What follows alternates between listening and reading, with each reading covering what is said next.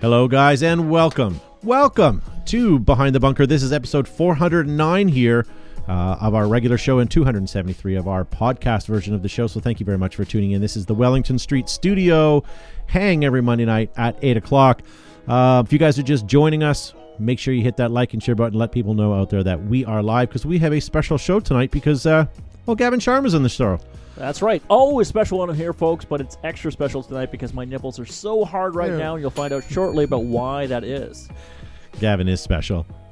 Yes. And then we have Joe Kimson from Flagger's Paintball as well. Greetings and thanks for tuning in tonight, guys. We've got a great show. John's going to talk to us about the history of paintball. Not that you haven't heard it all from me, but this is coming from another voice. And Mike Pev from Pev's Paintball is here. That's right. And we're seeing lots of guys joining in. I see George. Hey. Richard Knott, DJ Gizmo. We're seeing Simon Stevens, Tucker Danielson. Brian Barno, nice to see you as well. And Gizmo, I haven't seen you in a long time. We're going to have to make a trek your way maybe this year. With us via our satellite office, we have John from Paintball Media. And what's up? There he is. Hello. Right there. And we also have Mike Peverall all the way from Go Sports as well. How you doing, everybody? Good day. Yeah, I see what you mean, Gavin, about his mug, eh? It's sexy. A handsome guy. Modelo. That's what makes it better. So we're going to watch the live chat. We've got it loaded up tonight. So if you guys have any comments, questions, or concerns, put them up there, and we'll try to keep up with we'll it. try to keep up with it. Greg Hastings basically says weirdos. I agree. And Nice nice to see John from Ruthless Paintball. He's in Ecuador. Ecuador. So we're going to talk some old school paintball stuff very shortly. We're also going to be talking about a great documentary that John's working on. But before we do that, we'll just go to a couple quick things in the news that we that I wanted to cover from last week still. Last week we were talking about camouflage. Yes. And this was sent in from, oh no, I cut off his name. Damn it. Okay, so anyways, this comes from a fellow. He said, here's my camo for that pattern conversation. And what is that, Joe? Is that ACU? That's ACU, yeah, on his grandmother's couch. Yes, I also have Grandma's couch camouflage. It's fantastic. There's Nice. floral pattern. I have some as well. Did you covered in plastic. Did you macrame it yourself? Yes. Couple other things. I don't know if you guys have seen this yet. I did. But if you take Planet Eclipse and you take Push and you make a bastard child, this is what comes out of it. You get the Push goggle system with the Planet Eclipse. Is not Flecktorn, it's the HDE. That's what it is. The HDE camouflage. If you guys are listening to us in podcast, you'll have to go check it out. It is fantastic. I'm loving it. One other thing I wanted to show you. We used to talk about these old school things, but have you seen this? This is the new product from UZ. It's clip-in glasses that will fit inside your paintball goggles. Yeah, JT used to have a system like that, but not quite as sophisticated or advanced as that to be used in multi-platform. I bought some in the very original days from our sales rep, Marty Tripes. Nice. In the day. That's going back old school. So thanks for... Familiar with that as well. Now, why would you be familiar with it? Well, one of the guys involved with us back in the day was a guy named Joe Mathern, who was a licensed optician, and he created a company called Eye Armor, and he was making goggle inserts back in the day, and actually was selling them all over the world for goggles, and actually worked with JT back in the early days to create that insert for them. Very look cool. at that, a little history already. Thanks, Pev. Yeah. Wow. Yeah, so nothing new, but it's nice to see someone back on the market doing it, because if you need to wear spectacles while you play, this is another good way of doing it. Correct. I've not delved into contacts, but I can only imagine it's not being very comfortable after a day of play, right? A few hours and your eyes start getting a little sore. Yeah. Speaking of Planet Eclipse a few minutes ago, they've got your back. Gavin, where are they this week? Oh my goodness. They are taking a little bit of a break this weekend, but not 100% because they are at the TAP event down in Argentina, Buenos Aires, this weekend. Event number one, the Marcelo Costa will be teching, and it's going to be a great time in Buenos Aires. And PE has your back. That's right. Of course, if you can't get there, Gavin Sharma's got your back anytime, anywhere. Just find him at an event. Right. and he will get you. Bring me nachos. So make sure you guys hit that like and share button. We want to let people know that this show exists out there, and we're going to get to some good stuff in a few minutes. A couple things I want to let you know is 2 weeks ago we wore some great new shirts, custom shirts. That was from Field to Podium Customs. Make sure you guys check them out on Facebook. And speaking of custom stuff, Ruthless Paintball. If you guys go over to their website right now, you can find these bad boys on their website. And if you put the promo code BTB15 in, you can get 15% off your order, and you can look just as cool as Gavin Sharma. That's right. So definitely head on over and check that out. Matt, we've got a see if I can find it here. Late breaking news, something that's happening. For those of you that are on the west side of North America, Matt and I'll have an announcement very shortly to let you guys know. But before we get to that, I want to tell you guys about Fort Knox. Their 4 big games this year, all sponsored by Behind the Bunker. Yes. Make sure you guys head on over and check that out. Paint Fest. This is the day where Joe's giving away free entry and free rentals all day, guys. If you want to get someone into the sport of paintball, do it. Go to Flag Raiders Paintball. Also that same day, we're having Soul Reaper Sundays, which is a MagFed only event that'll happen simultaneous to that. Speaking of another big game, Super Game East, guys. Super game. All the commanders have been set. We have Bricktop and Wolf and Mr. Page there, guys. Head on over and get registered for Super Game East. This is new. We are now sponsoring the Fall of the Samurai at GRC Paintball. Make sure you guys check them out. That is in the 18th of August. So big news, guys. You all know about Super Game. Super game. But you all know that Josh, Matt, and myself are only minutes away from buying plane tickets. Hooray! Wait, Sumi's going? Maybe. I'm trying to disinvite him, but he's... If he's going, I'm out. So there'll be 2 of us coming down to Super Game. Just not sure which 2. And also, this was just released, guys. Super Game, get the new 3D rubber patches.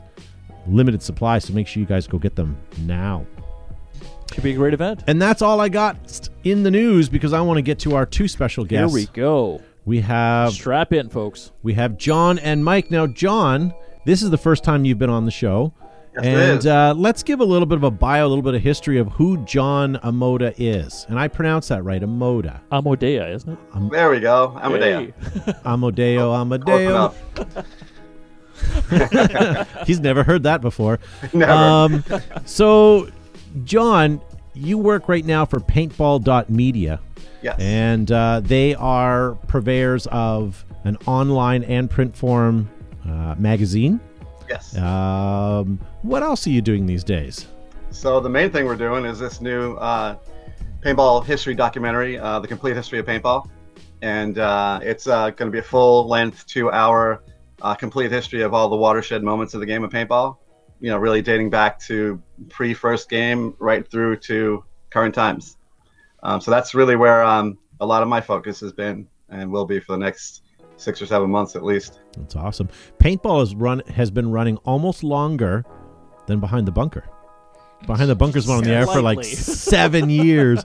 I'm only teasing, but that's awesome. And you're gonna talk about how it came to be and how it grew from there. And sure, the original. We don't have to. I mean, I'm kind of a stat nerd and information nerd, so literally the first time I played paintball in 1985, I kind of knew that I was, involved in something pretty cool. So I started to, just collect data and take pictures and go to as many events as I could and play in events on terrible teams for a while. And the more I got into it, the more I realized this is going to be it for me. This is going to be my job. I planned that from the first time I played. The quick history is first game in 1985, opened a paintball field in 1989, and shortly after that, maybe the second Sunday, Pev and I met. He was actually our first customer at our paintball field, within a couple of months, he was our field manager. Ran that field for a couple of years. How desperate were you for help? Did he run it? Did he run it into the ground? No, he did a great job. Oh, okay. And People will wait, and hey, he'll tell you some more stories. We did that, and then all of a sudden, boom, PCRI and everything else that happened. So Gavin, just sit back and relax a little bit and listen. All right, Will. I like how I was the one who put the dig in, but Gavin gets in trouble. No, that was all me. I'm quickly realizing I'm way too serious for this show. Exactly. We don't get anything done. So since really 1992, I've been publishing magazines, paintball magazines, and that's led me to a couple years ago really getting serious about collecting all of my data, organizing it, and starting to get it together in terms of a book or another full history magazine. In the end, thought the best idea would be to do a full documentary.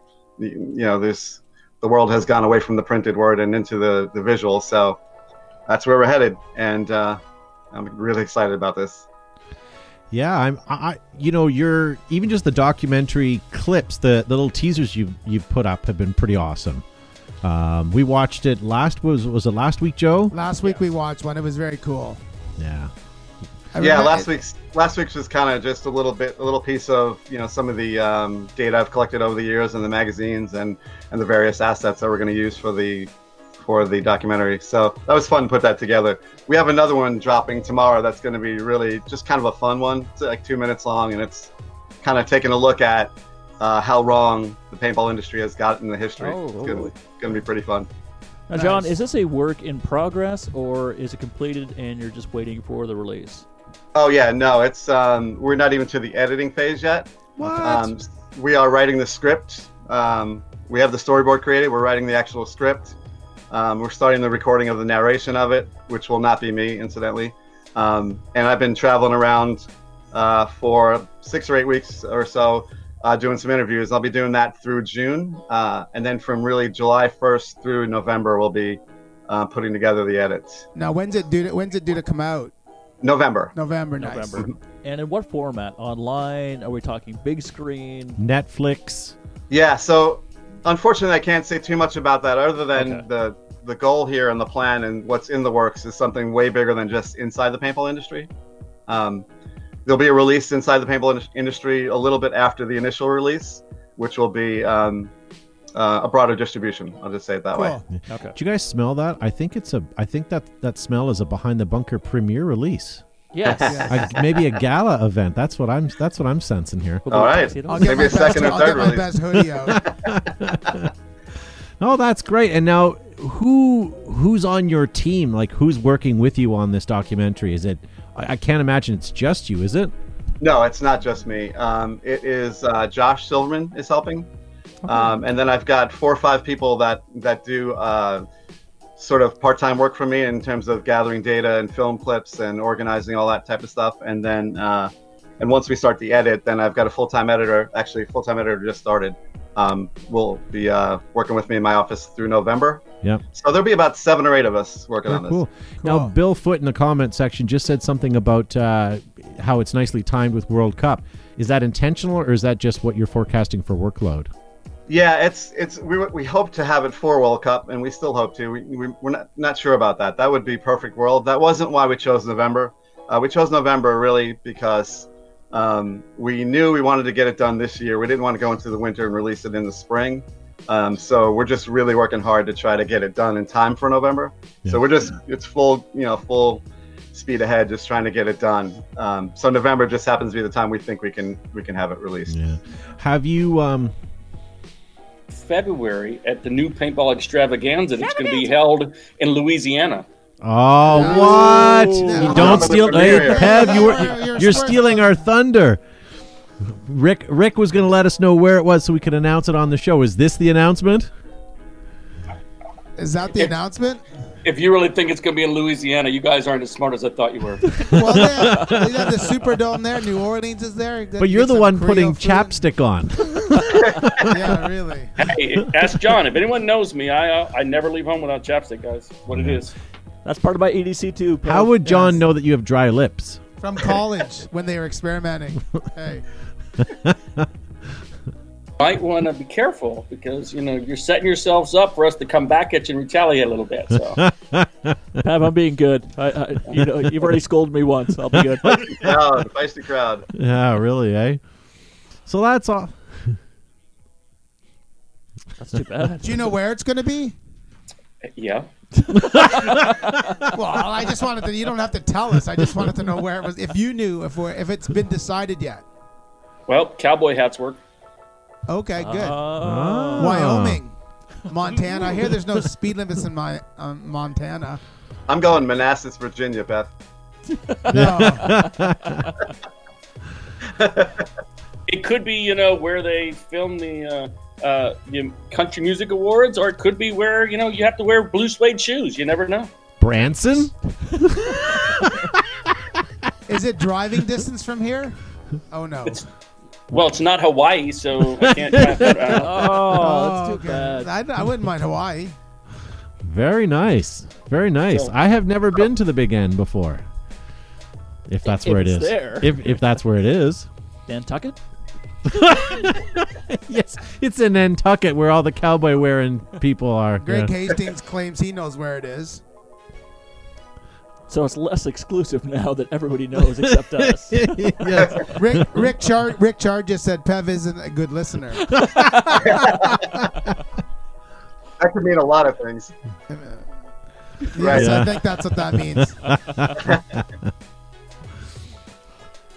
Okay. Nice. That's But- cool.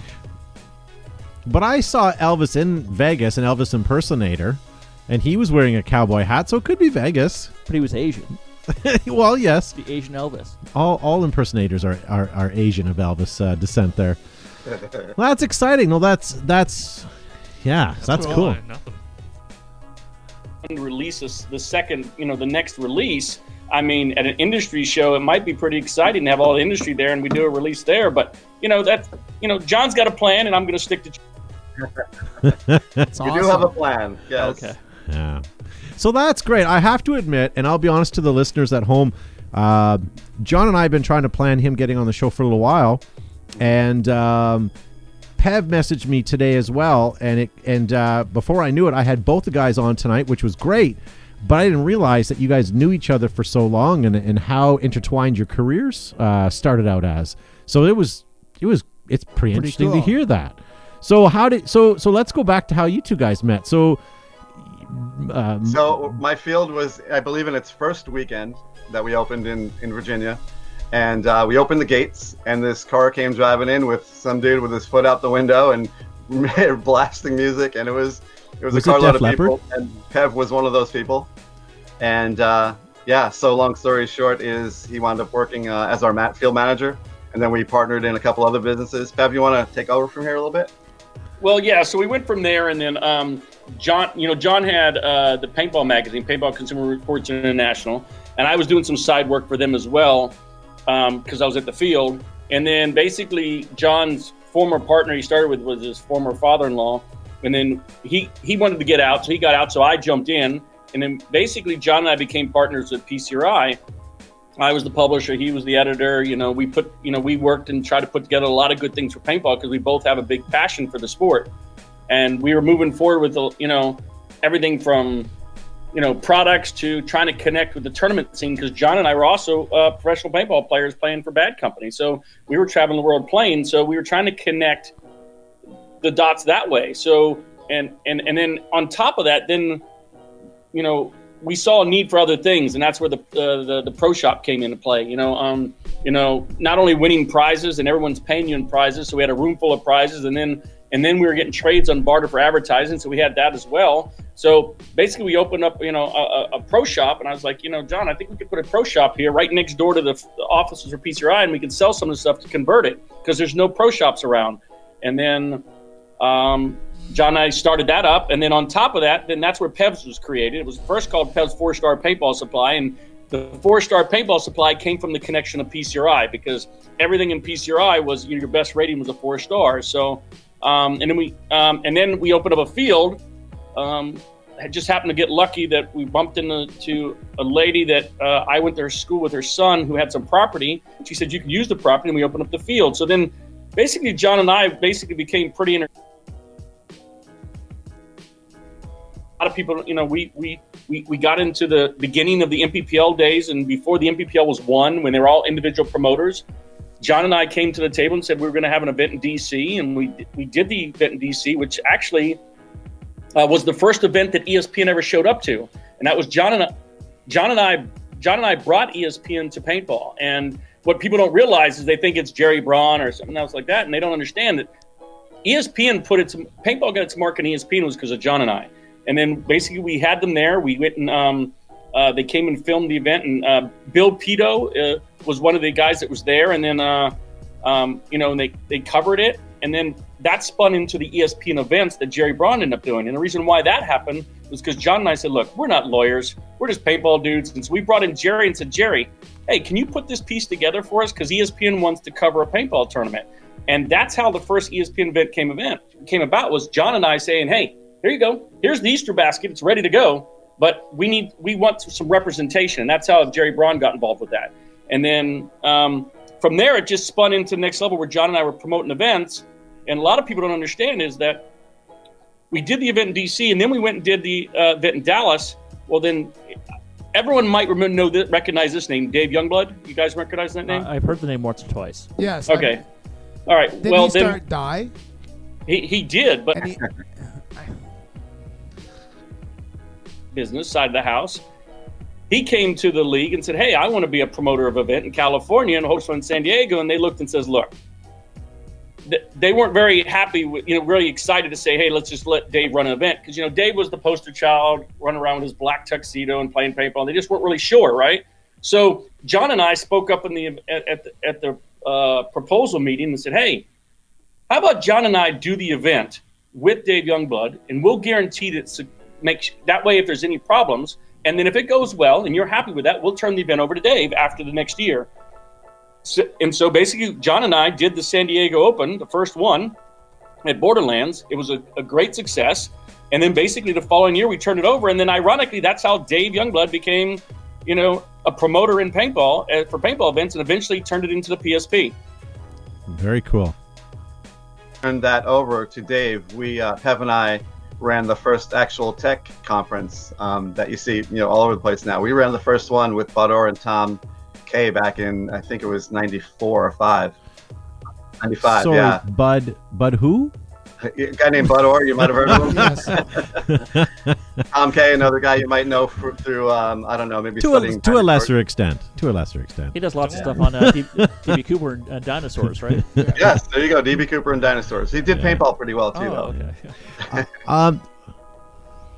Was that, we opened the tech, we did the tech conference, and John and I are like, this will be a great thing for fields to have people who are certified to work on the gun, so all the equipment didn't have to go back to the manufacturers. So we went and proposed it to Tom K and Bud Orr, at that time the two most popular paintball guns at the time, and they're like, you know what? Let's try it out. So we went and did it in Washington D.C. and we held the first event. We couldn't get any of the other industry to sponsor us at the time or be involved, and then basically, next thing you know, we have a full house of it's 175 people showed up for this tech conference from all over the United States. Yeah. At fields represented in stores, there were 350 people there. Boom! Wow, pretty good. It's like Rain Band. How many of them had mustaches? 7. Counting Tom K. Conference ever was John and I putting this concept together. And then, ironically, the best part is, and John will tell you the story on this, and what happened when someone called Gino and told him what was going on. Gino, tell him what happened. John, tell him what happened. Yeah, he packed up a bunch of stuff and drove the 3 hours and jumped right in. On that day, he heard how many people were there in the fields. He drove down, set up a booth, and then from there on, then that's when the next year we did it again, and it became a success. And then so basically, John and I, what a lot of people don't understand is, I'm not trying to pat me on the back, but I am, okay? Or pat John on the back, okay? But we were pioneers in a lot of things, and so it's pretty exciting when you look back at it. And John and I, when we get back and talk stories, it's probably one of the reasons why I'm excited about the history of what John's doing in the history of paintball, because there's a lot of things, John and I didn't get out there and stand up on, and say, hey, we brought ESPN, we did this, we did that. But we were pioneers because we were passionate about this sport from the day one. And the partnership that John and I had together with ideas and trying to make it happen, we collaborated, and it was a great skill set on for both of us, because we brought to the table some ideas and concepts and things to make happen. And I mean, and that's where we came with this, and that's why I'm so excited. Look forward to see what happens with this video John's doing. Yeah, for sure. And first of all, guys, I wasn't thinking that. But I wanted to jump in because we had 3 good questions in the live chat, and I know we're on a roll, but I don't want to forget them. Let's do it. One of the questions that we were asked a couple weeks ago that we couldn't answer, we didn't want to answer, is who is the oldest playing professional? Forget professional. Oldest playing team right now. We had thought maybe it was the Master Blasters. Some people had thought maybe it was the Iron Men. Who's the longest standing team? It's neither of those. If we're going by name only and very loose connection to the original team, it's the Wild Geese. Okay. That was so the answer they date back to 1983. Okay. We didn't know they were still I thought they disbanded or something had happened. Lost their feathers or something. Yeah, they've actually stayed together that entire time, but there's very little tied to the original team, but they've kept the name. They started out in New Hampshire, and they are now out of Long Island. Okay. But the if we're going first actual team, obviously there's no way to know that because, there's no way to know back in 1983 before the first tournament happened, who were the first group of guys to get together in the woods. But a little interesting story is after that first game in 1981, June 27, 1981, the first game where the 12 original players played, they planned a second game, and the second game was in Alabama, and Bob Hayes and Charles flew from New Hampshire down to Alabama, and on the way down, Bob tried to talk them into playing a team game, his partners, and they said no. So again, they played, every man for himself, 12-person game. Anyway, by the end of the day, Bob had convinced them to try to do a team game, and they actually did a 5-man tournament with 6 5-man teams. Wow. So the first team game was actually played in Alabama in 1983. It's interesting you say... 1981. Okay. It's interesting you say that the first couple of games were every man for themselves. Mm-hmm. I don't think in the history of me playing paintball, I can't remember ever playing a game where I was against... everybody was by themselves. Have you ever? Maybe on a real slow night at the field, but I've never really played like a battle royale style. That's right. That's it was an interesting cool. concept. Yeah, that's a pretty interesting concept for sure. Moving into teams was certainly an easier segue, but and Bob Guernsey's thought on moving into teams was it would be an easy way to get people together, would bring bigger crowds to the fields, and more money would be spent, and the game would grow quicker, which makes a lot of sense. Yeah. So looking at how paintball started and where it is now currently with the NXL, what are your thoughts, John, on sort of the format and the draw? Do you think that do you enjoy the format that NXL is right now? What is your thoughts on how that's all handing right now? Yeah, I mean, I love every aspect of the game, to be honest. I do think there's a certain sort of pull to me for Woods Ball games. Yeah. Having played all of my tournament paintball with Bad Company in the Woods days, but I still love the game the way it's constituted now. I love the the MagFed game now, and I also love the classic game. Yeah. But yeah, I watch NXL games with the same enthusiasm I've always watched paintball with. Okay. Sebastien Meunier in the live chat wants to know who's the worst player on Bad Company. Oh, it's not Pepper Eye. I was giving you an obvious jab there. So if we said slowest, it would probably be me.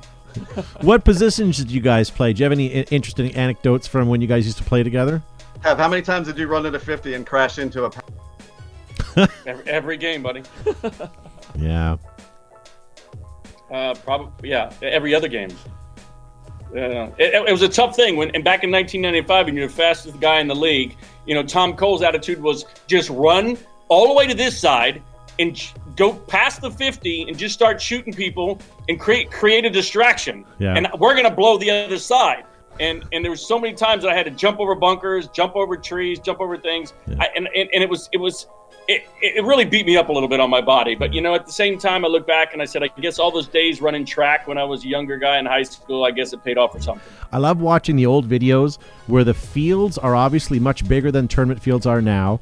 and there's less bunker coverage, but yet off the break, you guys literally ran for what seemed to be 10 minutes before you stopped, got into your bunker, poised yourself, and then started shooting. Like, the thought of laning off the break, it almost like doesn't look like it existed back then. It was almost sort of a run and get cover as fast as you can, get as far up the field as you can, and then play it out from there. Actually, yeah, and there was actually a thought process back in the 90s in woods ball. If you were running and shooting your gun at the same time, you just were clueless, because you could run much faster without shooting, and there was no purpose because you're shooting through brush and all kinds of things. So yeah, the game's changed a lot in that respect, for sure. Who do you think was the originator of two things? One, serving T, shooting left-handed and cradling your gun by the drop forward, and two, the European knee slide, as I like to call it. Two moves you don't see a lot anymore. Yeah, Danny Love, the European knee slide, he used to do that a lot. I don't know if he was the originator of it, though. As long as he's the perfecter of it. Yeah. Great that's the advent of the drop forward and the serving T out of the left hand. That was something you see in every Trauma Head video out there.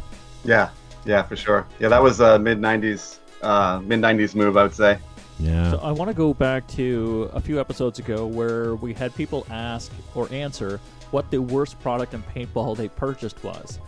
Both of you gentlemen, Pev and John, you've been in since the inception of the sport. So for you, what was your worst paintball purchase?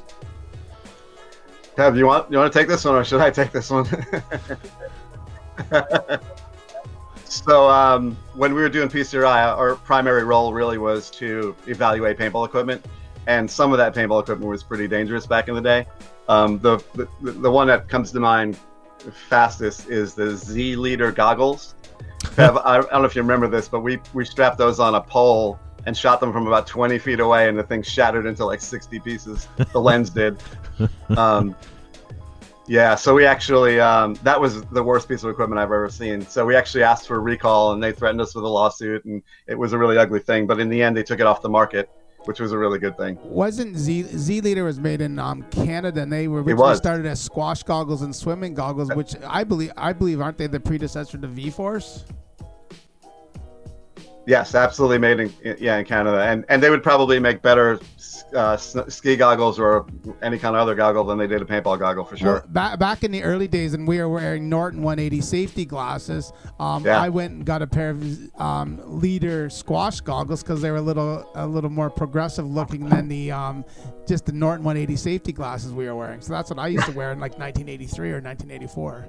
Yeah, it's all relative, isn't it? I was just reading a little while ago the official survival game manual from 1983, and I was looking at the goggles they wore, and there was a picture of a guy who literally had like cardboard wrapped around his head with a piece of plastic in front of it, camouflage taped to his head, and there was a whole instruction on how to do it in the book. It's pretty comical. Pretty crazy. Wearing shop goggles, I mean, was crazy. But that's all there was. Yeah, and even when JT goggles were being used, and we were pulling the face mask off the bottom, and we were just wearing goggles. I mean, it was designed with the theory that the ball would bounce off your cheeks. So we learned how to take the hits on our cheeks. I mean, I'll tell you, I can name 3 occasions where the ball went through the back of my mouth and hit the back of my throat while I was playing in the game. Wow. And basically, I just spit it out and kept playing because I was like, hey, who the hell's going to see that shit? So, I mean, but, it was a crazy time. And, and I got to give credit to Richmond, Italia, because, when the Leader thing progressed over to V-Force, one of the first things Richmond did was recreate the goggle with a plan for safety. So, I mean, there was a lot of input there. He's another pioneer that's in this sport that's done a lot of things what people don't realize that, so, I mean, he did a lot of things, even with the paint to goggles to a lot of different things. He was a thinker. He was an idea guy on industry. So, I mean, that's pretty impressive. Yeah.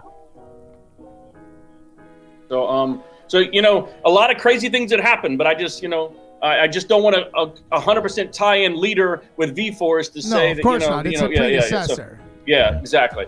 So, and Mike, what was the worst product for you? Well, at the end of the day, I was thinking the same thing because I remember the goggle blowing up, and I'm thinking, oh my God, I almost wore those goggles because I thought they were cool looking, right? But I mean, I'm torn because there was this gadget called the Gauntlet, okay?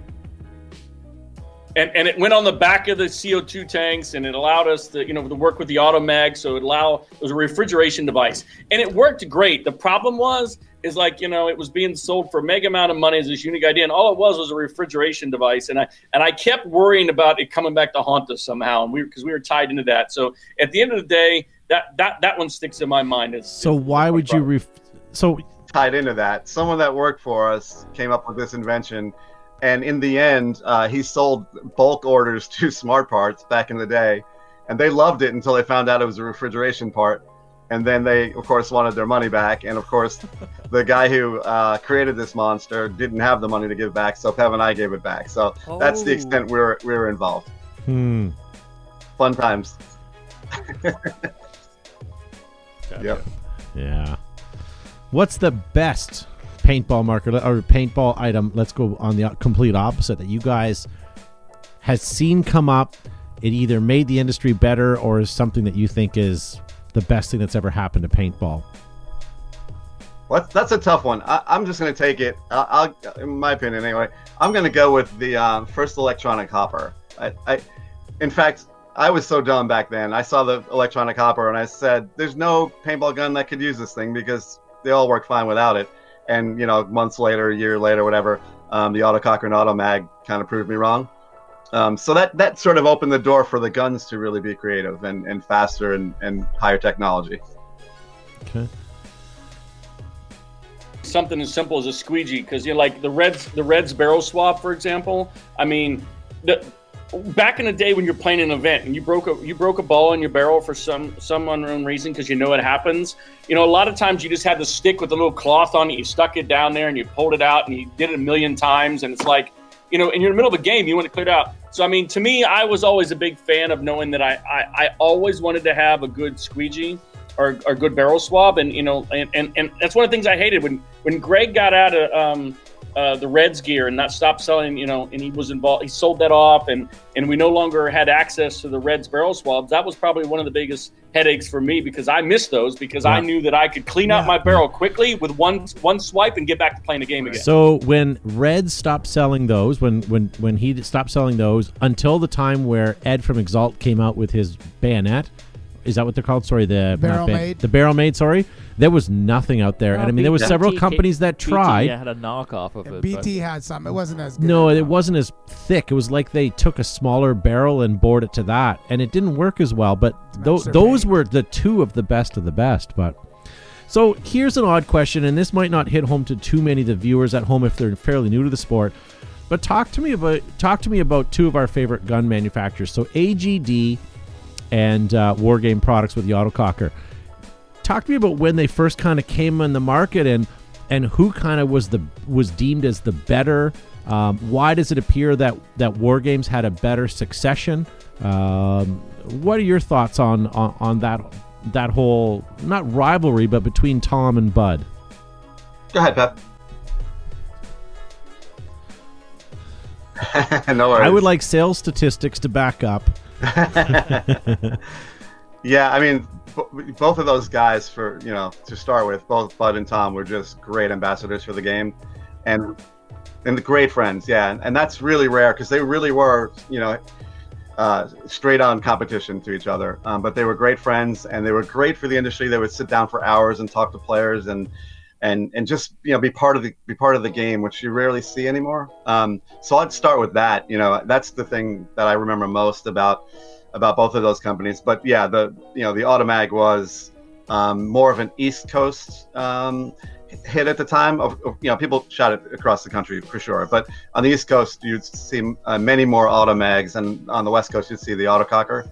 I don't know, the longevity part of it. I think the Autococker is just a lot easier to do stuff to mill the body, to anodize it, to upgrade the internals, and all the stuff that makes the Autococker tick. Sorry, you've got Matt on who's our producer, and he's an AutoMag fan, and as you're sort of downplaying it, he's shaking his head. I agree with what he said. I love the AutoMag. It was my gun. I mean, I was not a big fan of the Autococker. I shot to the last day I played, on the pro circuit, I shot the AutoMag, but But yeah, I mean, but on the West Coast, it was pretty undeniable that the autococker was the gun. You know, Bushwhackers, Iron Man, all the big teams out there were shooting the autococker for a decade. And even today, I mean, it's the kind of gun that if you're a tinkerer or a kind of guy that likes to take apart guns and upgrade your gun and just play with it, the autococker's the gun. But the Automag, you just take it out of the box. You know, you put a good high pressure system on it, and you could shoot it forever back then. Yeah. The stores did well selling autococker because you could sell all the different parts and accessories go with it. We made money doing it. So it was a big benefit there. But also, if you think back what John said between West Coast and East Coast. I mean, on the East Coast, you had the pro team, the All-American shooting the Automag. And on the West Coast, you had the Iron Man and a couple other pro teams, you know, Avalanche, everyone else shooting autocockers. But historically, they started, you know, yes, the All-American won their share of events. But then the West Coast teams, because they played and practiced year-round and had the big fields out there, SC Village and so forth, and had a lot of teams practicing out there, the autococker gained great notoriety because, you know, it was a West Coast teams shooting West Coast company, and so it was very interesting. You almost could look at people and say, East Coast guy because he's shooting Automag, West Coast guy because he's shooting autococker. They were both great guns. They both had their points, but I mean, at the end of the day, the autococker really sold more parts. Yeah, but you know what? Two different technologies. You know, completely different. And you know, the East versus West is a good point, because when you look at Smart Parts, when they had, you know, when they came out with the Ion and the Nerve and the Shocker, for us that was a very East Coast gun. I mean, anyone on the was shooting that. It really, you didn't see a lot of them on the West Coast. Not that they didn't sell, but I think it was a very regional thing for them. For sure. Yeah. And I think that's sort of how it worked back then too. You know, you would have an area that had a big team like the All-Americans or Bad Company, and whatever they shot, the local guys, the smaller teams, the teams that were trying to be Bad Company All-Americans would shoot the same equipment. Same thing on the West Coast. You had the Ironmen and teams like that, and Bushwhackers, and you know, whatever guns they shot, whatever equipment they used, everybody out there really wanted to model their game after them. So you know, that's just the way it was. And there was a natural rivalry East Coast West Coast back then that's really not present anymore, and that was really fun too. Yeah, for sure. And I'm going to take this moment to help out the show here. If either of you guys know Bud Orr directly and have an opportunity to talk to him, I've messaged him twice, and he's never responded. If you get an opportunity to talk to him, let him know. We would love to have him on the show, even if it was just to sit there and listen to his voice. We're all big fans of him and would love to have him on the show. Sounds good. Not that he's watching right now, but I'm planning to head out to California in about 6 weeks to do some interviews out there. So he's on my radar. I haven't spoken to him yet, but I'm going to nail him down. So Joe and I had an opportunity to go see War Games product about 2 years before they were done, and what a great experience that was. The mini were coming off the line. It was fantastic. We thought we drove in. We took our rental car and we thought we drove into the wrong place. We thought it was like an Orange County Choppers place, because all these like done up bikes both outside and in there. I guess he was heavily into bikes at the time, as he is, and it seemed like that almost took priority. But there was there was an office with salespeople in there and a floor putting together autocockers. It was, for us, it was like the mecca of paintball. It's cool. Then we went to Dye as well, which was neat. And that's when they were making the DM4s in house. Everything was made domestically, and Aaron Carter was still making his guns on the floor. They were making the DM4s on CNC machines, all heavily automated, and Aaron Carter's using this old technology, old lathes and stuff, doing it all by I was hand. out there for that too. Really cool. Really cool. Yeah. That was 2004. Kev and I had an experience similar to that back when we did we promoted the MPPL San Diego event. It was when Dave Youngblood was still working at JT. And so the event was, 20 miles from the JT building. So he took us and gave us a tour. And then he gave us 2 humongous shopping carts and said, fill it up with whatever you want and take it home. That was pretty fun. That's nice. Pretty cool. Wow. That, okay? Back then, there was no replacement straps for goggles. You used the strap that was on the goggle. Yes. John and I are in the JT factory for that event. And I go over to the motocross section, and I see where they're making the straps. And I'm like, John, you know how I am about purple, man. I got to have one of these purple straps. So basically, while I was in JT, I took a strap and took the clips, and while the guy was there, had him cut it so they could get the clips so they could pop them in. And he put the motocross strap. I was able to take the strap and put it on my JT goggle. So then I showed up at the event in San Diego with a purple strap, JT strap on it, and with a splash on it. And they're like, "Where did you get that strap?" I said, "Oh, it's very unique." I was very excited about it. I was like, "Hey, look at me!" Right? I was pumped up, right? And then next thing you know, Dave's like, "Hey, everyone's asking for those damn straps. Now I got to start making all these." So sure enough, next thing you know, then within like months later, John and I are laughing because there's this whole line of all these different color straps. But really, they were Right. Yeah, and they sent us an ad for a PCI back then that had the different colored straps in it pretty soon after that. I have a really nice Life's a Beach bad boy strap on my pair of JT neon yellow Elites. It's very cool. Nice. But that's one thing about paintball is the customization. People put their own flair on everything from how they wear their pants to their gloves to their goggles, interchanging colors.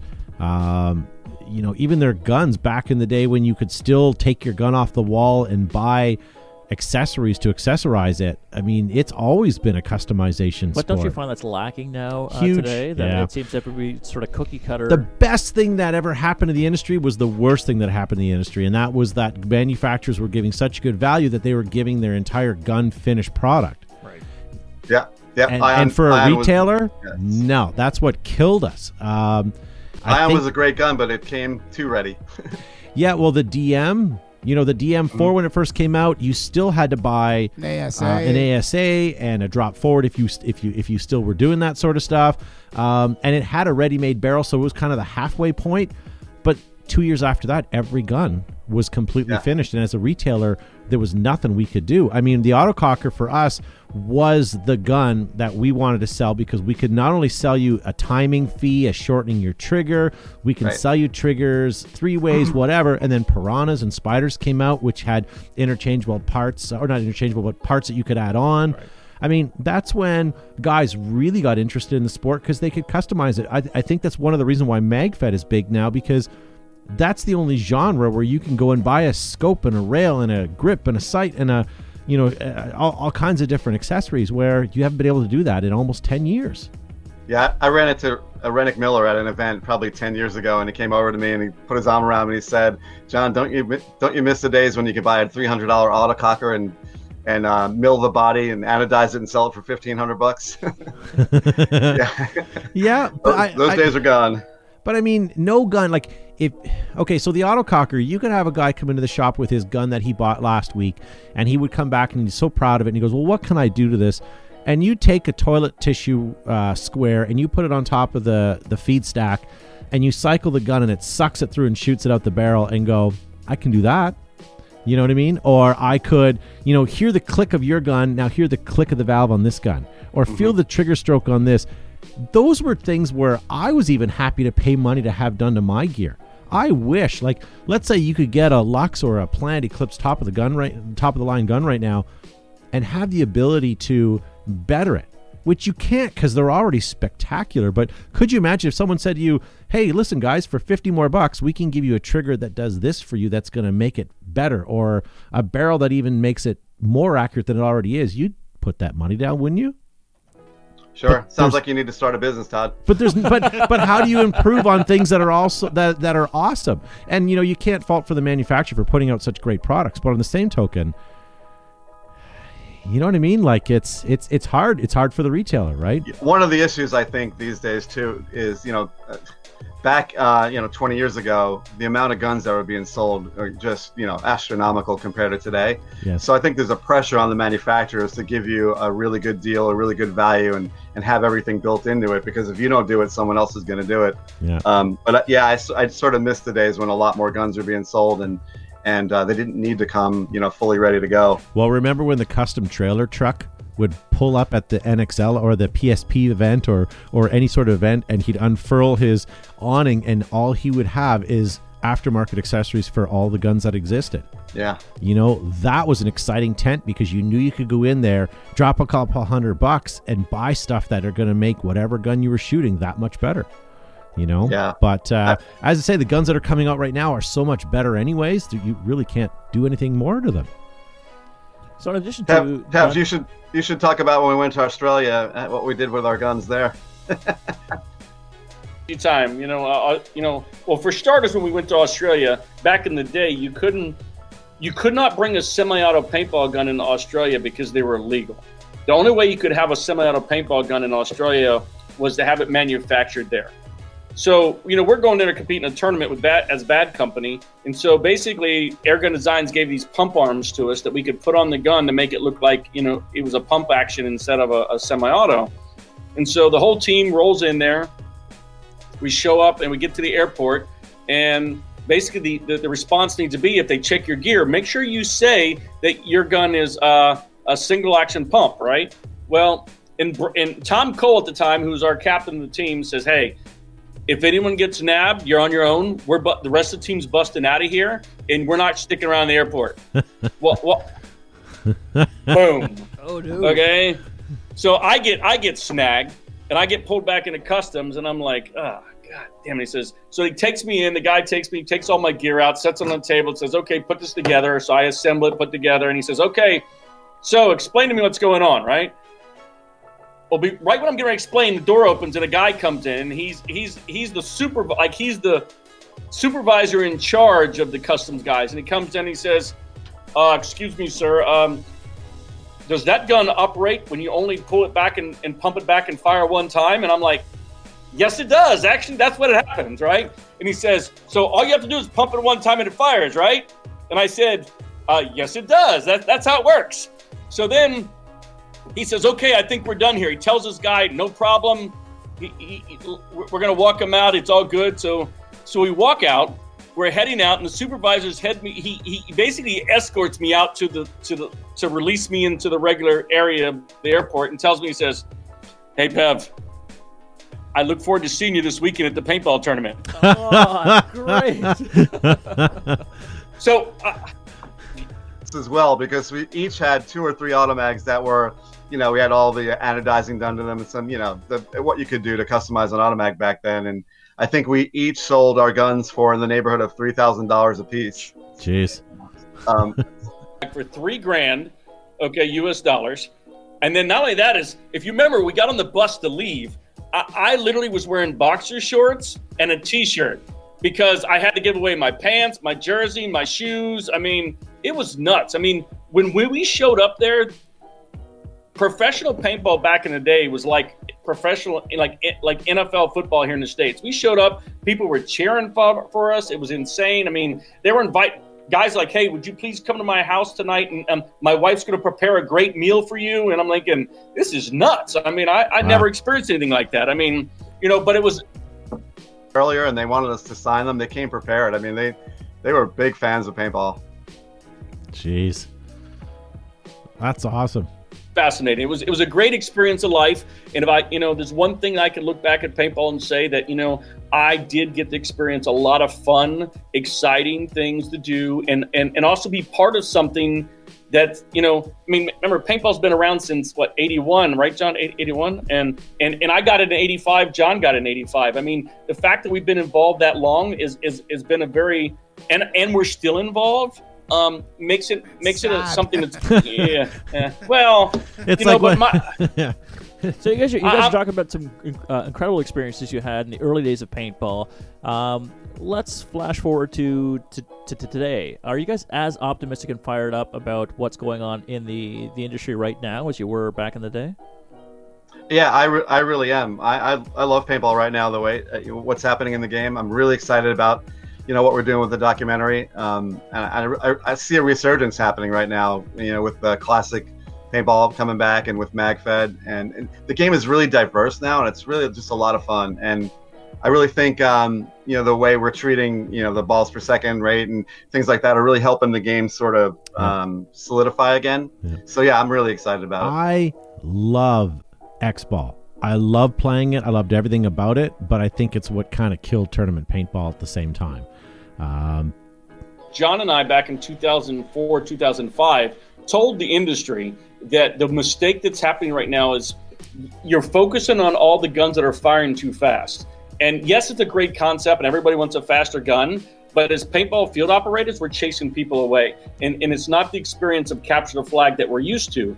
And basically they looked at us and told us we were ridiculous, that we didn't know what we were talking about. And it was tough to digest. But then as a field owner, I'm like, you know what?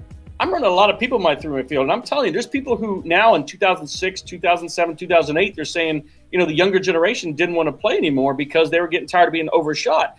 And so then I said, you need to go back to the concept of what made paintball great. We all joined it because it was capture the flag. We went out with a mission and plan, and we wanted to be sneaky. We wanted to shoot people. It was about this. It was about the kill, and we had a great time doing it. And then now it's just like you're obliterating people. Don't get me wrong. I played in the first Hyperball tournament that was held out in England. I had a great time, and we blasted people. I played in the first Airball tournament, and I had a great time. Good call on that one, John. But a lot of crazy stuff happened.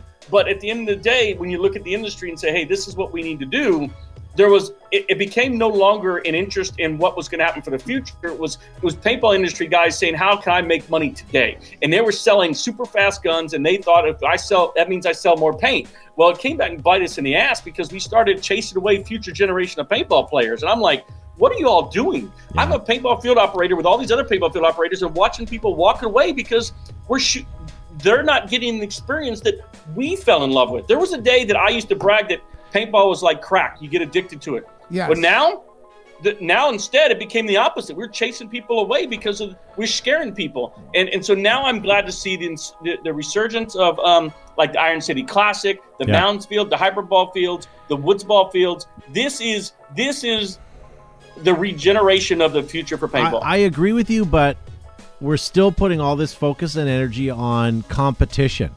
Okay, and I get that the fields and the classic and all that sort of stuff is good, but let's stop talking about tournament paintball and a small piece of the pie of paintball. No question. Yeah. I would like to see, going back to your comment, Pev, about rentals, I would like to see a marker system or something designed for those people. Like, remember when the Tippmann Model 98 came out? You could buy a flatline, and you could buy you could buy all kinds of. Yeah, thank you, 1998. Thank you, Gavin. See, John, I have stats too. There was a lot of marketing and effort put into the retail stores for all of that stuff, and it was really bringing in. When a guy came into the store, like, here's an example: a guy came into my store the other day, and he said, "I'm new to the sport. I would like to get in. What can I buy?" And I looked at my wall, and we had like some great. Thank God we had like the Cronus and TMC, but not the TMC, the Cronus and TMC as well. But then on the other end, we had all these like Planet Eclipse guns and super high end guns, and it was like I had a small little narrow window to convince him to buy. But 10, 15 years ago, we had an entire wall that had Tippmanns and Piranhas and Spiders and low-end to mid-end guns that could get people in at a good cost-effective range, and then you could update them and upgrade them. There's nothing. There's good guns on the market for the rental or for the new player, but it's not as vast as what it once was.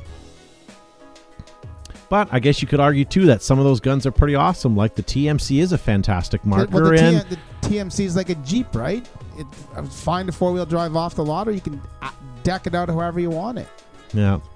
Yeah, I think to me, there's in any sport, there's like, the highest level, right? We play, we watch NFL football on Sundays, and we can play touch football on the side street with 4 people, right? Yeah. We can play flag football, high school football. There's all levels, and I think that's true in paintball. And I think there was a time though that only the high level was the one that was respected. Right. Yeah. So I think that hurt the game a lot. Yeah. And I think maybe what you're saying, Todd, is we need to sort of look back at that and just sort of, not forget that there's just not one level of paintball. Yes. And that's the thing, too. Like Mark Pagan, Help Keep Paintball Alive founder, he says we need to just keep paintball fun. And that's it. Like we mentioned MagFed, we mentioned tournament paintball, we mentioned all kinds of things. At the field owner level, Airsoft, MagFed, regular rentals, and speedball are not 4 different genres. That's paintball to us. No matter how you come to the field, as long as you come to the field, and that's what's going to keep the sport going. And this sort of isolation of genres is ridiculous. You get, and I'm not picking on MagFed. I was just thinking them first, but MagFed players are like, MagFed is the best, and you should all be playing MagFed. or speedball is the same thing. You shouldn't be doing that. You should be marketing to all genres. But when you look at the numbers, Joe and I were talking about this the other day. I mean, 85% of our business is still the general guys that come and have a birthday party or a stag party or an office get together.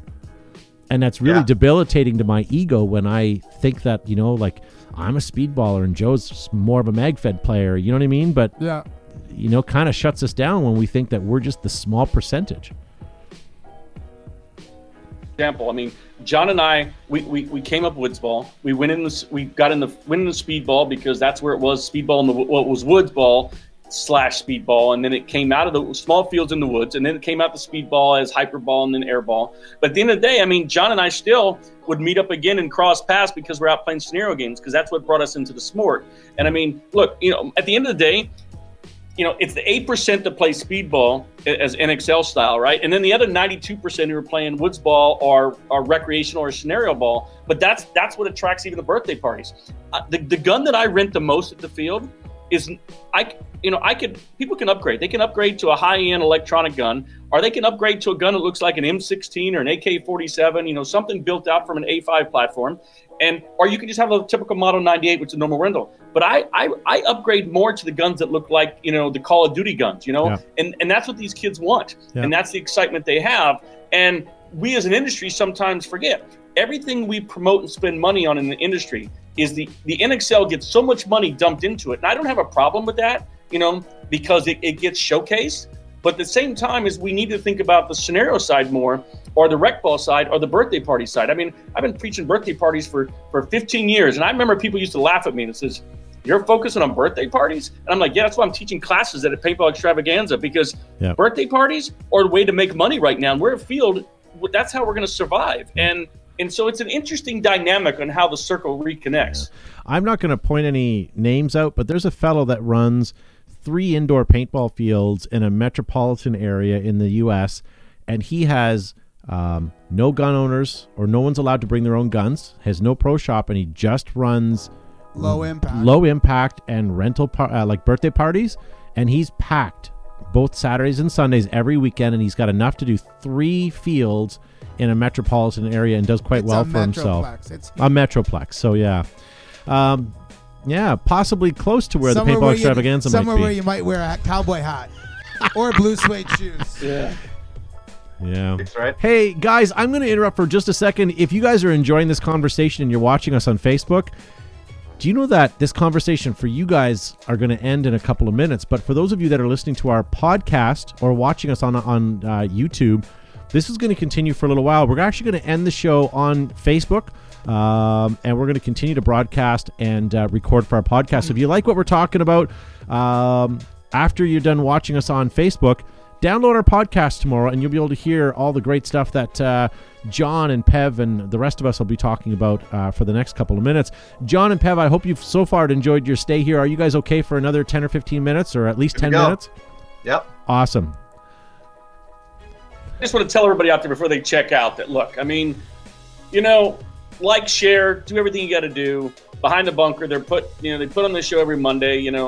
I enjoy being here, but most importantly, it's like, here's an opportunity to get out there and hear some good information. And if you ever just want to just get real about paintball, I mean, this is the opportunity to do it. And that's why I like being on the shows, because sometimes I can just kick back, not worry about anything, no restrictions, just kind of speak my mind on the industry. And I'm so excited to be here with John tonight. Yeah, no, and I'm excited. I think it's working out really well. As I said, I didn't know that you guys knew each other so well. I should have put 2 and 2 together. I didn't. Do your research. But before I let everybody go, I just want to let you guys know we didn't get an opportunity to do our reads tonight. So I do want to thank our sponsors: Planet Eclipse, GI, Air Ups, Ruthless, Altai, Eclipse, DLX, the manufacturer of the Lux. Basically, guys, all the guys at the bottom of your screen. If it wasn't for them, we wouldn't be on the show. And here's the thing. We don't do this to get rich. I mean, look at us. I'd have a real haircut if I was. This is something that we do for the love of the sport, much like John and Pepper talking about. We're here every week trying to entertain the masses and convert people to paintball So if you guys get an opportunity to like and share, that would be great. And if you do like any of the products that our sponsors have, please head on over and purchase their products, or at least support them. They're all good enough. I mean, they could put their money into better shows, but they put it into us. So I do appreciate that. Do you want to show that, Joe, before we go? Yeah, people have been asking about the vault, and I thought I would bring this out tonight. This is it's John's here and Pev's here. This is the first ever paintball marker that Flag Raiders used back in 1983. It's called the Mark I Uzi. Yes, it's it a is. Nelson-based gun. It's Yes. actually, if you think about it, it's early mag-fed, because you'd pull this little latch here, which was your front sight. You'd put 38 paintballs in here. Was pump action. It was a ramped feed. Worked on the original ones were 12 gram, but this is a second generation. You can run a CO2 tank on the back. First mag-fed and ramping gun. First mag phase. So it's pump action. The original ones had a metal barrel. This has a polymer barrel, but it's got an integrated safety. Really an awesome gun. It was made by Capture the Flag or Commando Games out of Ottawa. So this is the Mark I Uzi. Maybe Joe and I will do a video this week. I'll help them out with it, and we'll do something a little more Vaulty. visual so that you Yeah. guys can see it up close and personal. Good stuff, Joe. So we're going to end this on Facebook, but we're going to continue to broadcast for our podcast, guys. So if you're watching us on Facebook, thank you very much for tuning in. Thank you to Gavin and Joe for being on the show. Yeah. Yeah. Sorry, Gavin, I didn't get to hear you say cinch your sack at once tonight. I know there was no Satch sync. Satch. Well, you got me. Whatever. You know what I'm trying to do. But we did hear Gavin say that he knew the 98 came out in 98, so that was really good. That's awesome. That's right. That is the extent of Gavin's knowledge. Gavin's statistician. I'm Rain Man number 2. Yes. Oh, in the beginning, you fall out of a tree, you stumble down a rocky cliff, you wade chest deep through a mosquito-infested bog, then you realize you're surrounded. It's party time. All right, guys. Show. If you're watching us on Facebook, we're going to say goodnight. But for everyone that's listening on the podcast, we're going to continue for a little while. So don't go anywhere, guys. On Facebook, thanks for watching. We'll see you shortly. Don't be a freeloader. If you liked what you hear, make sure to hit the share button below. Also follow us on our social media outlets like Twitter, Facebook, Instagram, ICQ, and now MySpace. If you want to join the conversation, post your comments and we might read them on the show. All right, and we're back with our podcast. So what did you guys think of your first show? Sorry, John, this is your first show. What did you think? Yeah, it was a lot of fun. I mean, I love talking paintball. I wish the show was like 3 hours, but it'll do. You know what? I have a podcast I listen to that's 4 hours long, and I know that's really ridiculous, and I have to do it over several trips in my vehicle, but I do get upset when it's over. And same thing every Monday. I don't know about Gavin and Joe, but it's kind of like when it's over, you're kind of disappointed, but I get upset coming to the studio. Sometimes we think you could do. Our original shows were 90 minutes long and went a little longer. I guess you could, if you had it on a roll, you could do a super long one. Well, I feel that we're on a roll, and I feel that we're having some really good conversation. My fear is that well, not fear, but the thing is, I also want to leave some great content to promote people coming to our podcast. I think our podcast right now is growing increasingly every week, and I'd like to continue to do that. I know we're not signing off right now, but I do want to say a million thank yous to both John and Pev for being on the show. Just the vast knowledge of paintball, but what you've done to help grow the sport and get I us like to what here. you said off the air about, wow, they're old. Yes, that's exactly what I said. But no, in all sincerity, I sincerely appreciate all of the efforts because I don't think any of us would be here today without your contributions as well. You know what? So thank I'd you for like that. to have a conversation with not only you two guys, John and Mike, but I think if we added in people like, friends of the show, Simon Stevens, who else would be a good person to have a conversation about sort of the history of the sport and industry sort of insider. Gino from, if you think Gino from Empire, but he and Aldo were Brass Eagle and everything else. Richmond Italia. Italia. But even like John Drescher. Yeah, John would be great. He would be an awesome guest. I have to reach out to him one day. He and I have always said hello to each other in passing. We both know who each other are, but we've never had more than like a 2-second conversation. I'd really like to sit down and have a conversation with him, and whether it's on the air or not, every time we see each other, it's an event. We're both kind of doing things. But if you want to talk paintball gear with someone, historic paintball gear, Daniel Bocci is the guy. Yeah. You know him. He knows everything there is to know about the old gear. But if we were to have a conversation about everything from teams to products to field history, who would be our guests that we would have? So I've mentioned Simon and you two guys. Who else would you like to have in that conversation? It's a tricky one. Rennick Miller, maybe? Tom Cole? Yeah. Still in the industry, and he's been back in the day with John and I. I mean, really what you need to look at is really how far back can you go and how current are they still in it? Yeah. And when you he's another great one. skirmish, Yeah. He's been around since day one. What about Chris Lasoya? Because Chris Lasoya is a player that's been around. Plus, he's in the industry again. Maybe not the most relevant right now, but Chris, if you're listening, sorry, buddy, but you got no memory, so I would. that's nice. Yeah. So I don't know. We were talking about bad products on the air with you guys not too long ago as well. Some of our bad products that we were talking about, and maybe we're a little bit younger in the industry, but we were talking, some of the comments were the Evil Omen is always a bad one for us.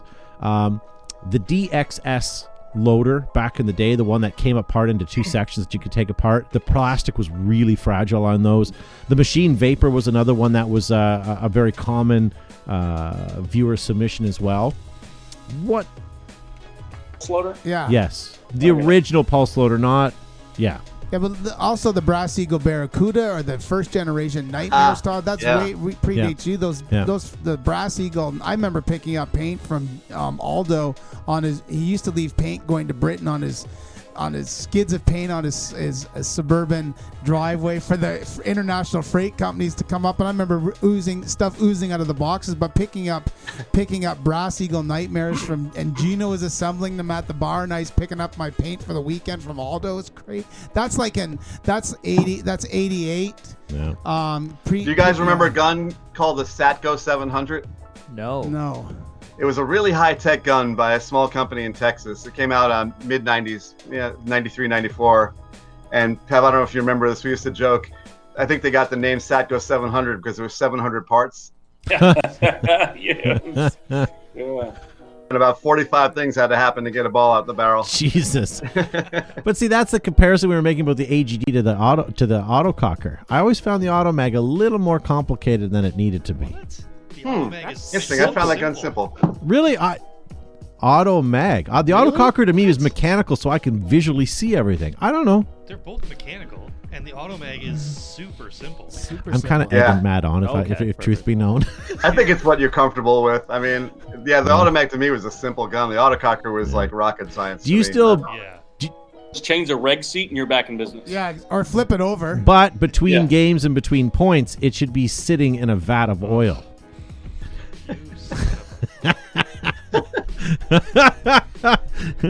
It did.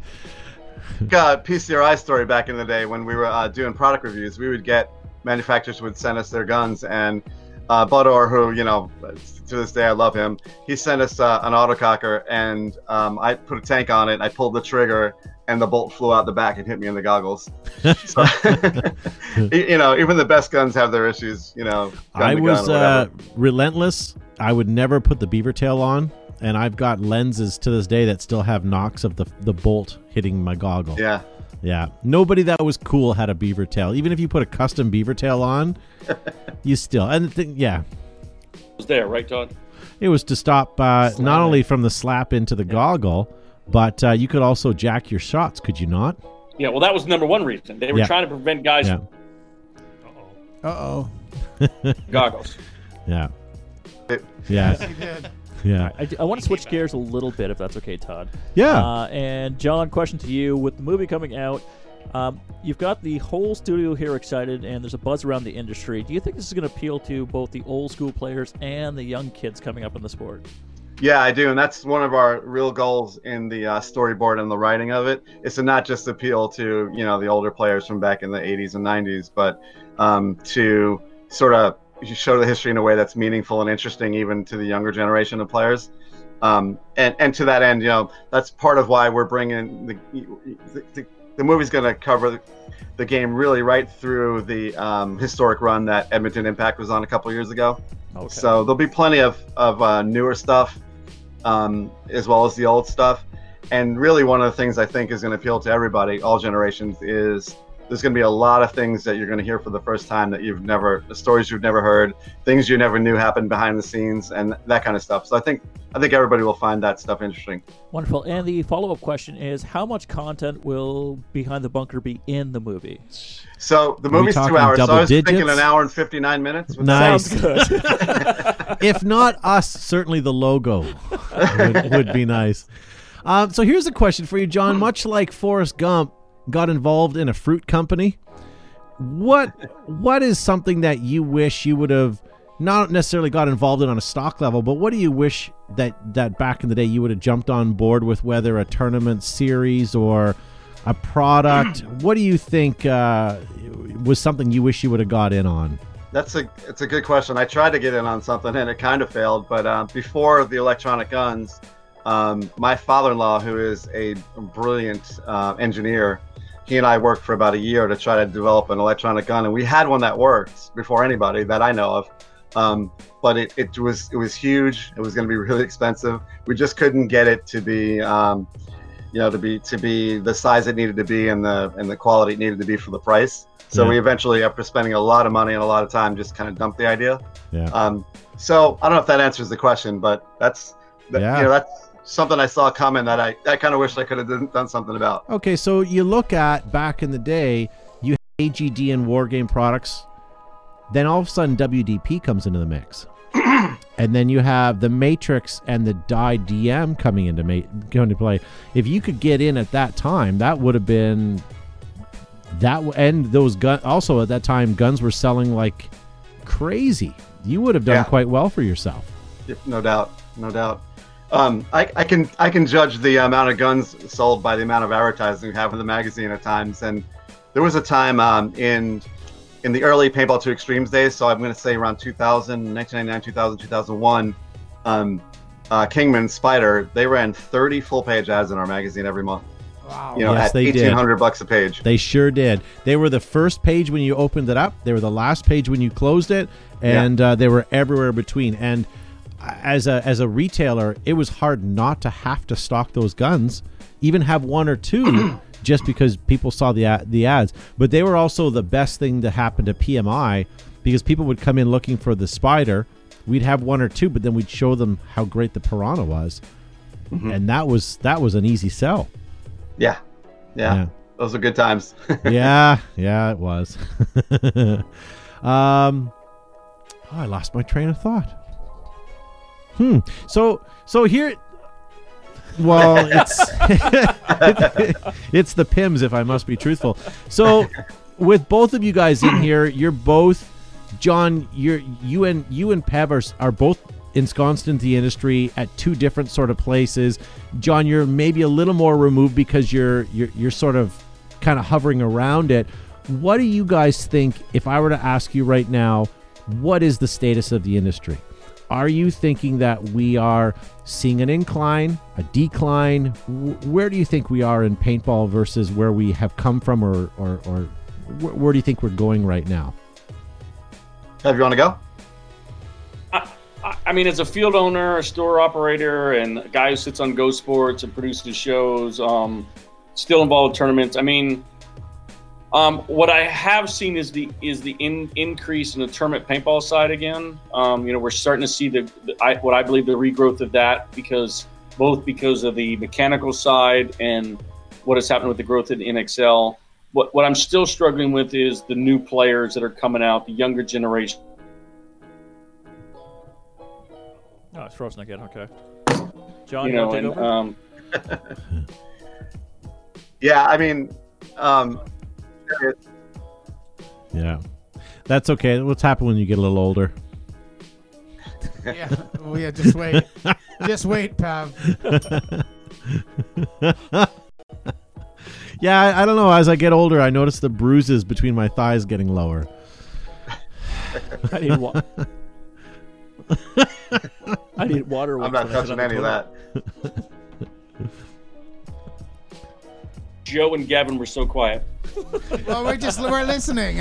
We invited you guys to be on to kind of give you guys the opportunity to chat, and we're more than happy to fill an hour normally, and we'll get our chance next Monday. And Todd's actually someone who's been on the show multiple times. I'm just saying is like it's funny to me because I'm so used to listening to the show and hearing Joe chime in or Gavin chime in or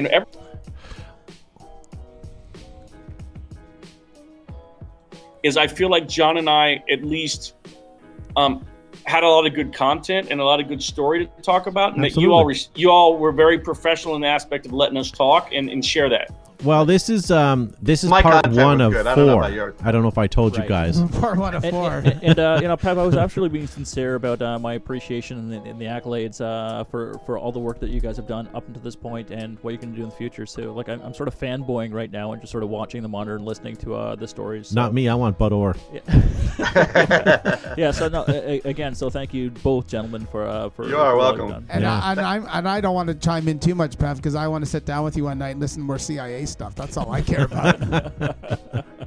And Hey, John, John's lived in a house that had that furniture in it. I did. Yes, I did.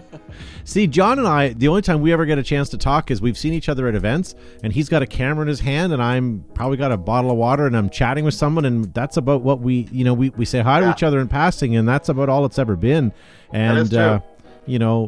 John's a way out of my league anyway, so I never would have whatever. approached him. But no, it's nice to finally have you guys on the show and have a chat.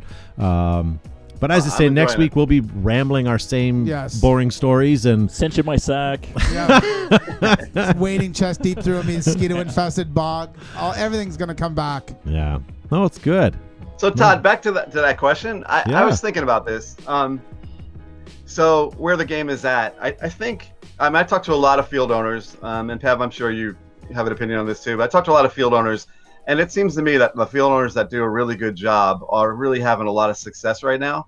Bad weather, for a year aside, and most of the fields that were doing really a poor job are gone. Yeah. So I don't think the game is doing maybe the numbers that it had. Well, we know it hasn't done the numbers it had a decade ago, but it's strong from that perspective. I think. I think the biggest area where the game has changed is the amount of guns being sold. There's so many recycled Tippmann guns and recycled Yep. everything. Well, And that we've been talking to and hearing a lot of stories about marketing to millennials, which is the group that we're selling a lot to right now, and they put very little validity into In ownership. possessions. So like That's right. back when we were young, if you didn't feel well, buy yourself something. Go to the store and buy yourself something. Buy a bigger TV. That's going to make you feel better. A bigger, faster car, But the millennials, they spend their money. They find value in spending their money on experiences. And maybe that also ties into their social media credit where, they'll go paintballing because then they can take a selfie at a paintball field and that, and That's that right. shows on there. So from a retailer standpoint, it really kind of sucks. But on the same token, we're also seeing a cycle right now where, at the field, Joe and I will run into a guy who's got what looks to be mint condition evil pants with an old autococker or a PCS gun that comes out with his son. And I haven't played in 10 years, but, I got little Johnny here with me, and I thought I'd show him the ropes. And we're seeing a lot of that coming Seeing a back. lot of that. You're seeing your second and third generation players come out now. Guys that Yeah. haven't played in the 80s are coming out with their grandchildren, or guys that played 10 or 12 years ago are coming out with their 12, 14, 15, 16-year-old kids. So you're seeing a second generation of potential enthusiasts. But if you notice the Ironmen, their new classic paintball roster is 8 or 9 guys, and then 4 or 5 of the kids of those guys, the original Ironman kids. So That's awesome. That's kind of cool. So their sons are playing now on the team, and they're really good too. That's nice.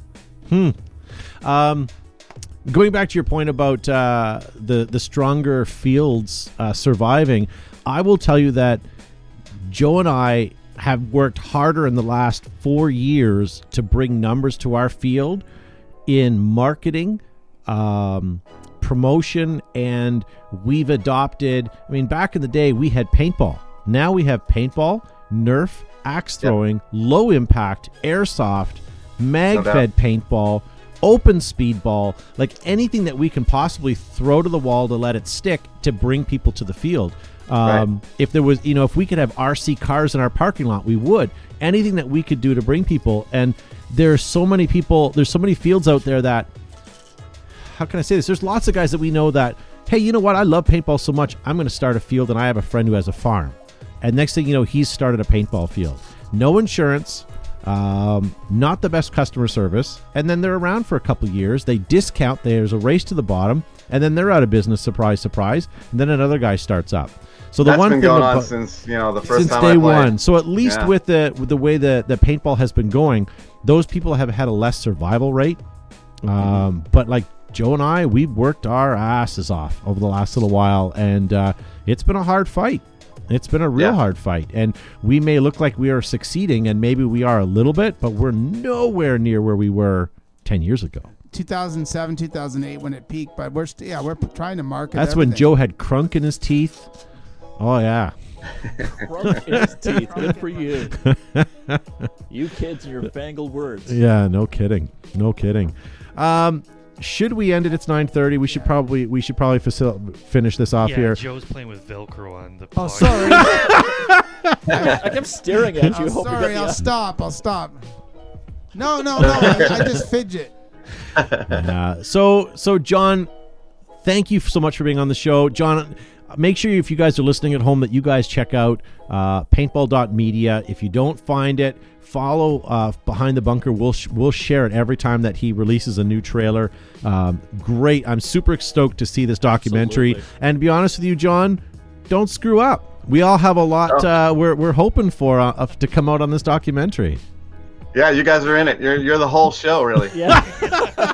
Hey, come on. You've already lost. You've already lost your money then. Everybody's already heard the history, so we might as well give them the new stuff, right? Yeah, exactly. Our name is going to be at the end of the credits after it looks like it's over. 10 minutes of silence. Paintball Media is on Instagram now too. That's right. I saw that. So follow them on Instagram, paintball.media. And they have the most handsome person working for them, second only to John. But that Joshua Silverman, I mean, you get lost when you look in that fellow's eyes. He's dreamy. He is the dreamiest. I'm staying away from that one, bud. Did our paintball store like 25 years ago. Yeah. Josh came into our store. Was a day we were getting one of the old PCI magazines delivered, and he looked at it, and then he came back about a week later with some drawings that he did. Little known fact, Josh is a pretty decent artist. Did some drawings of some guns that we were going to review in the next issues. So that's how we got to know him. And he was a kid. He was like in his teens. See, now when he told this story, because I've heard this story, not to give it away, but he said that he had sketches of you. Me? No There's chance. like a bearskin rug. And pictures of Walter Brennan. He's an artist, not a magician. Good for you. Jesus. So make sure you guys follow paintball.media on all the social devices out there. And Pev, it was nice to have you on the show again. By the way, I forgot to apologize. You and I had sort of an unwritten rule that the Monday before every NXL event, we'd have you on. And we missed last Monday. There's been a lot of stuff. To the curb. Well, I knew what happened. Okay, said, in all it's honesty, good. I'm not going to get into it on air, but there's a lot of stuff going on in my family life, some health issues, so I completely missed it. And for me not reaching out, I apologize, because the last thing I want to have is a Pev on my bad side. So Yeah, I've got lupus. You be around again because you haven't. I haven't heard from you in a while, and then I had no idea John was going to be on the show. So I was like, "How?" Good stuff. like, hey, if you want me to jump in, I knew I was going to be in the Go Sports for a week down here in Florida, and I was like, I might as well jump in. But be honest with you, I would have rather jumped in the home because my internet works a whole lot goddamn better. The worst is that both of you guys wore blue shirts, so people at home, it's very hard to decipher who is who. Oh, I don't know. He's got the pretty boy model looks, and I'm kind of, And by the way, I guess I've gotten a lot of harassment online about the picture I chose for you. You were very young and spry in the picture I chose. I thought it was a flattering picture. Which one?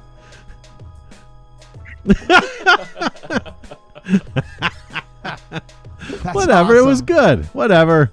I thought you were going to use the one from Extravaganza with my big neck brace around me. Yeah, that's nice. No, too. I would not have done that. Jeez, that's fun. How you crashed your Segway? Yeah. Yeah. Hey, just so we're clear, right outside the road here, 2 weeks ago they finally put barricades up with caution tape and cones around where the sidewalks are missing. Nice. And then when I drove by today, it's now re-cemented with all brand new cement. So it's very interesting how none of this was happening, and now every sidewalk that's got a missing hole in it is suddenly being paved right now. Nice. Nice. Did you forward them Yeah. your plane ticket?